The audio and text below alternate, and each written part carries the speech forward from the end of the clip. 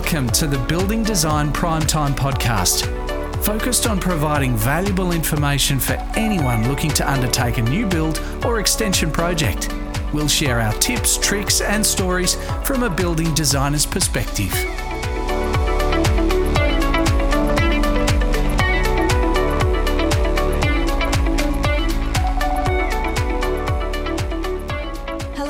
Welcome to the Building Design Primetime Podcast. I'm your host, Amelia, and once again, we're joined by Frank Geskis. Hey, Amelia. Happy Friday. I'm getting in first this time. You are getting in first. Happy Friday. What are we talking about today? I thought I'd talk about upper storey additions to houses. We've done a few of those. Yeah, I've done a little bit. It's not as popular as it used to be, but it's still a very cool thing to do in the right circumstances and very effective. It is very expensive now, the way the cost of construction is heading, especially with scaffolding and a whole bunch of other stuff. But I still love doing them. I'm amazed how they can change a whole house.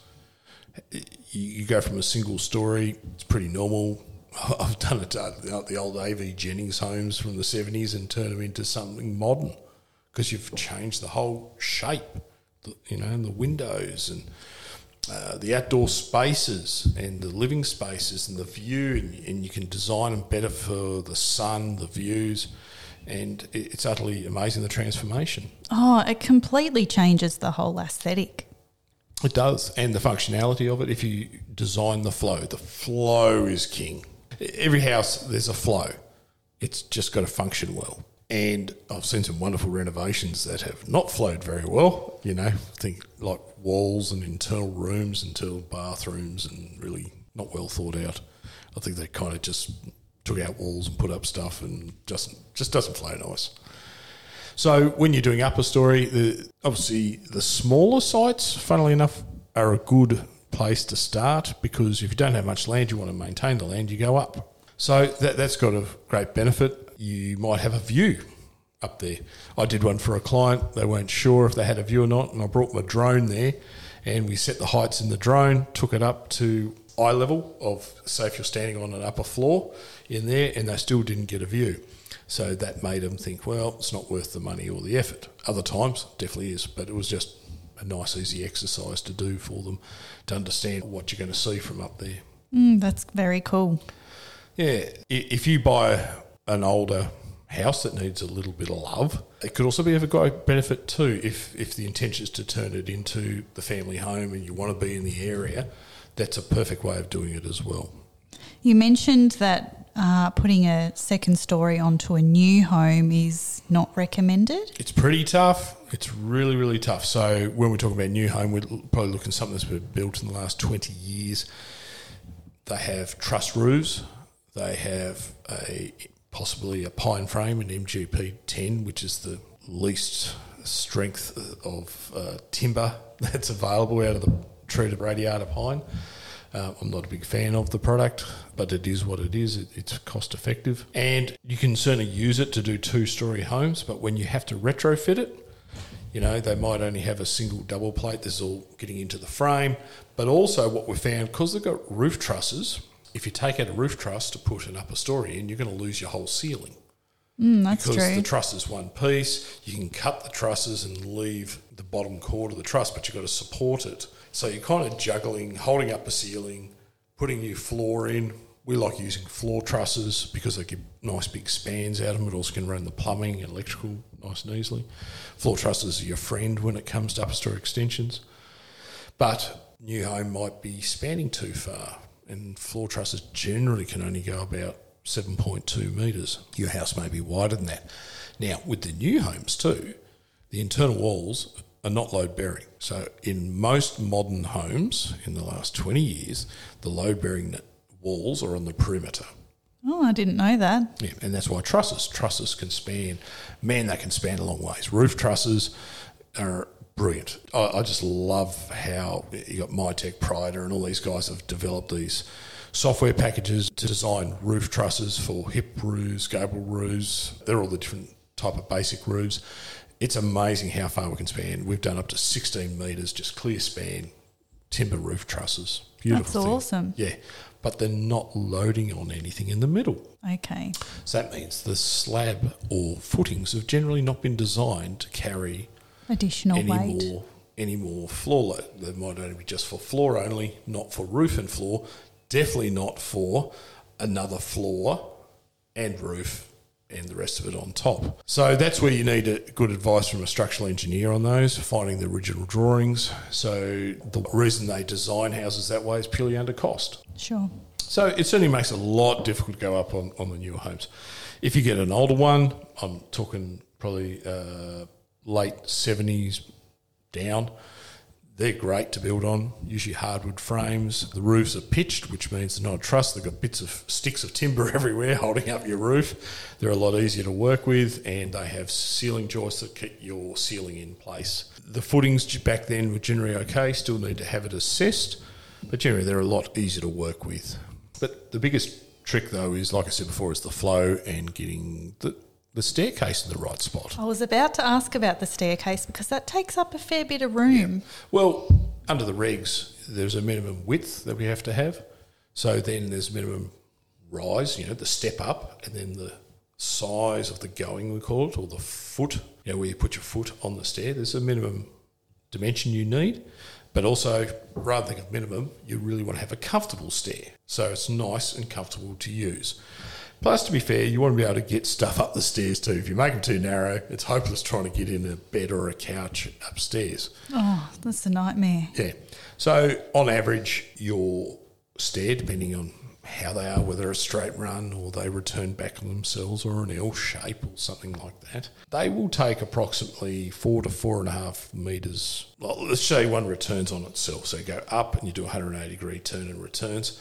You're looking at about 1.8 to 2 metres in width to do it comfortably, and you're looking at about 3 to 3.5 metres in length, subject to your landing size, to do it comfortably. You can do them a little bit tighter. And everyone comes to us and talks, can I do a spiral staircase?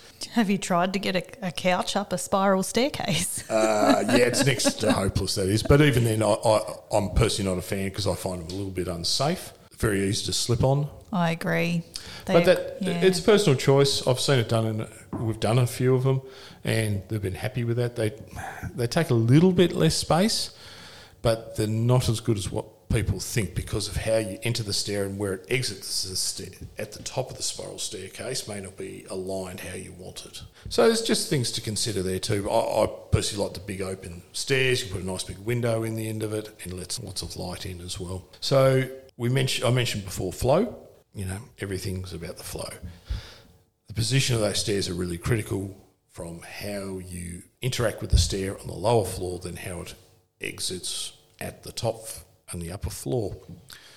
You want it to be able to open up into an open space that's easy. It could be just bedrooms up there, so it might come up into a hallway or an access space.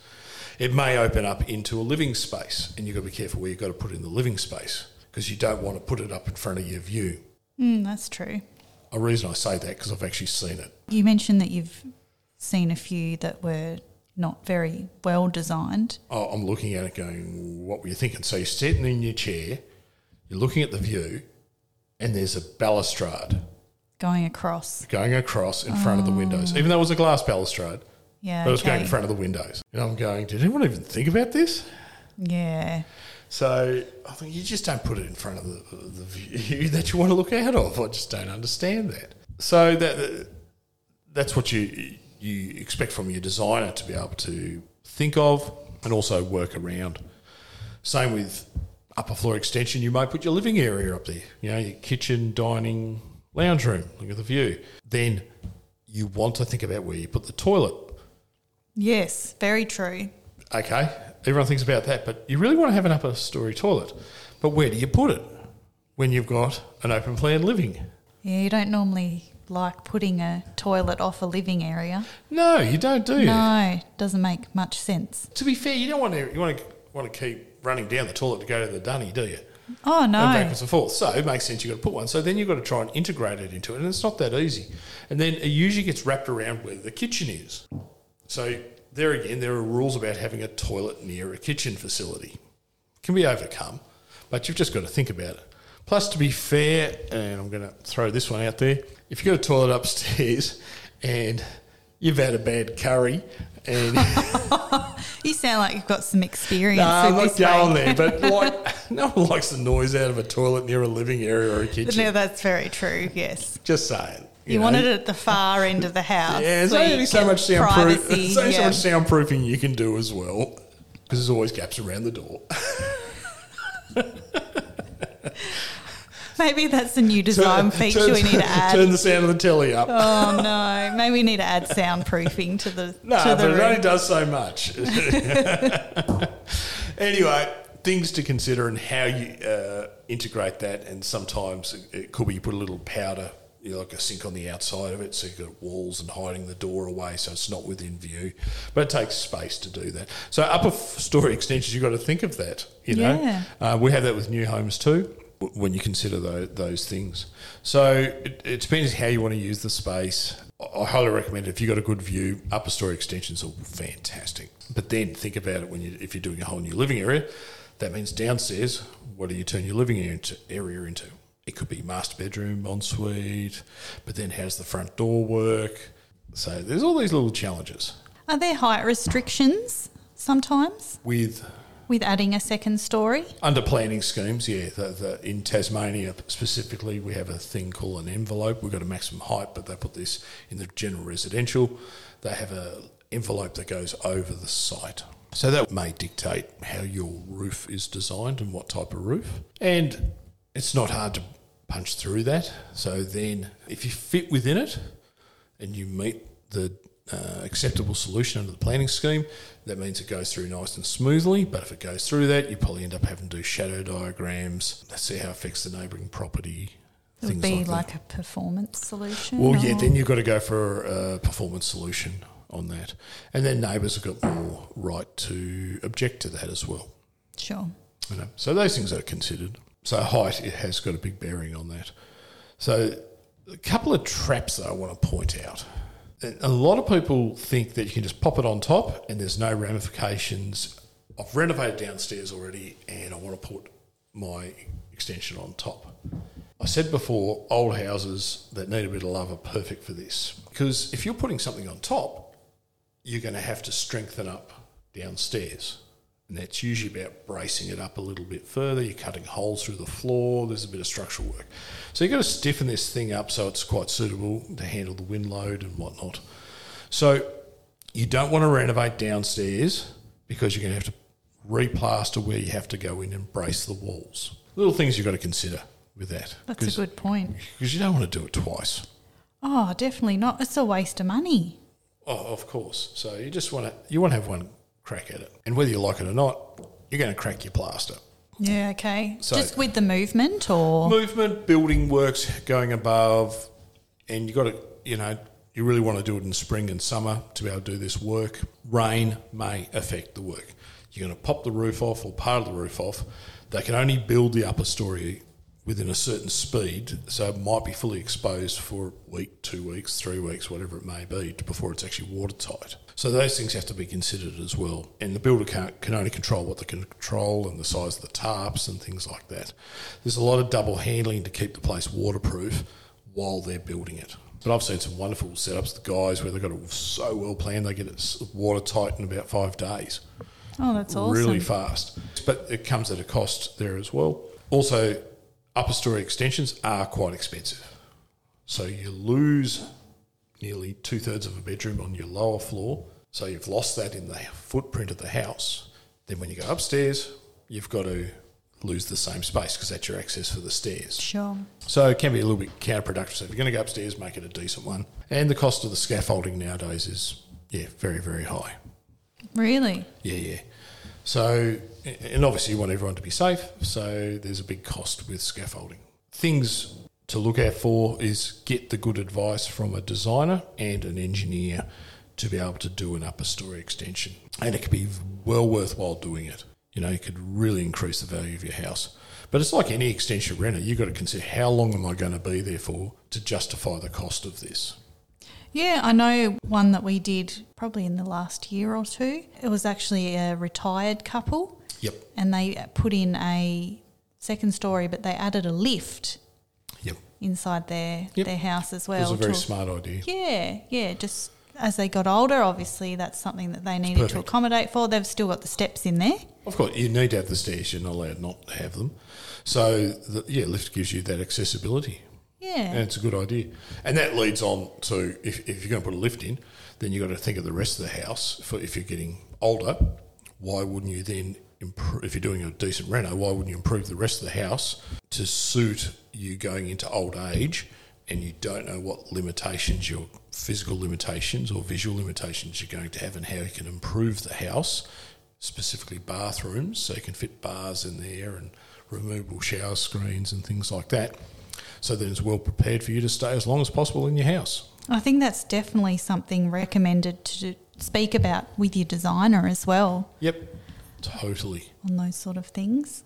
Yeah, I would, again, talk to your designer. It'd be very cost effective to do it earlier on rather than later. If you're researching a house or looking to buy and then renovate, do something like that, because the location going up is quite an attractive option.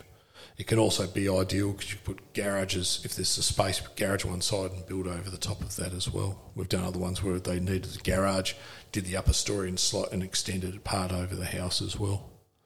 Even a nice deck or balcony. Yep, that can work very nicely. That can look really nice. Yes, especially if you've got views, definitely.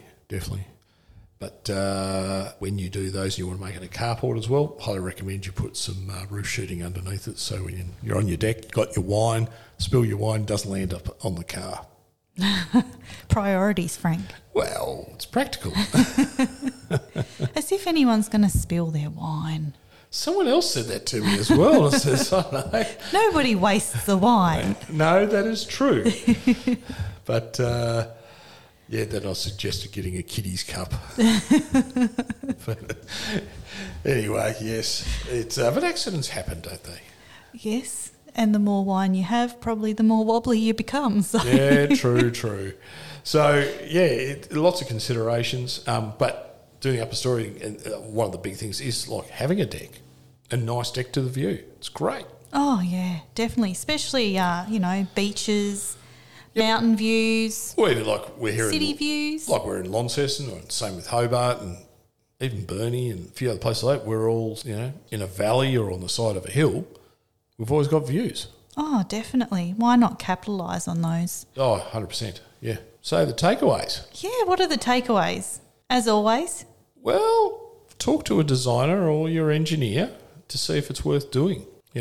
It's certainly worth investigating going up, but there is a cost implication of it as well. It's quite a bit more than doing a normal extension, but it could be well worthwhile, could be a great investment. It's more longer term investment, I would suggest. Yeah, depending on what you want to achieve. If you're in the right location, the kids going to school, could be perfect for that. Oh, definitely. Again, it's also choosing the right house, whether it's suitable or not.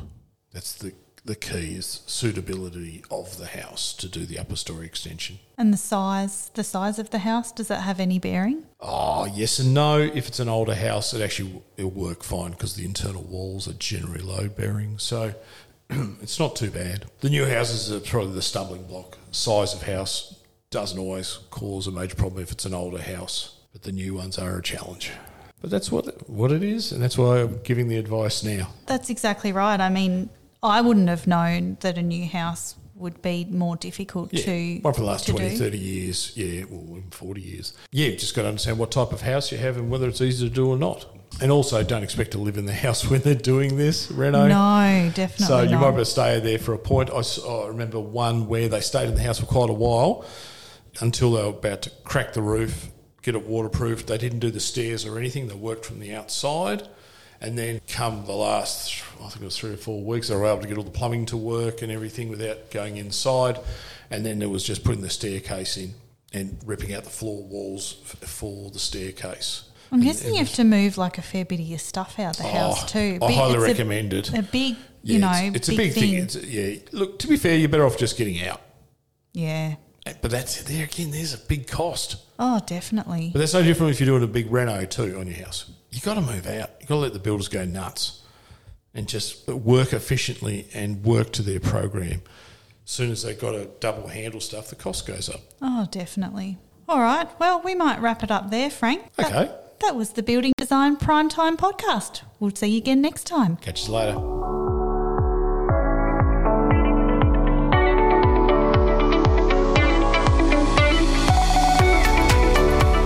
You're listening to the Building Design Primetime podcast.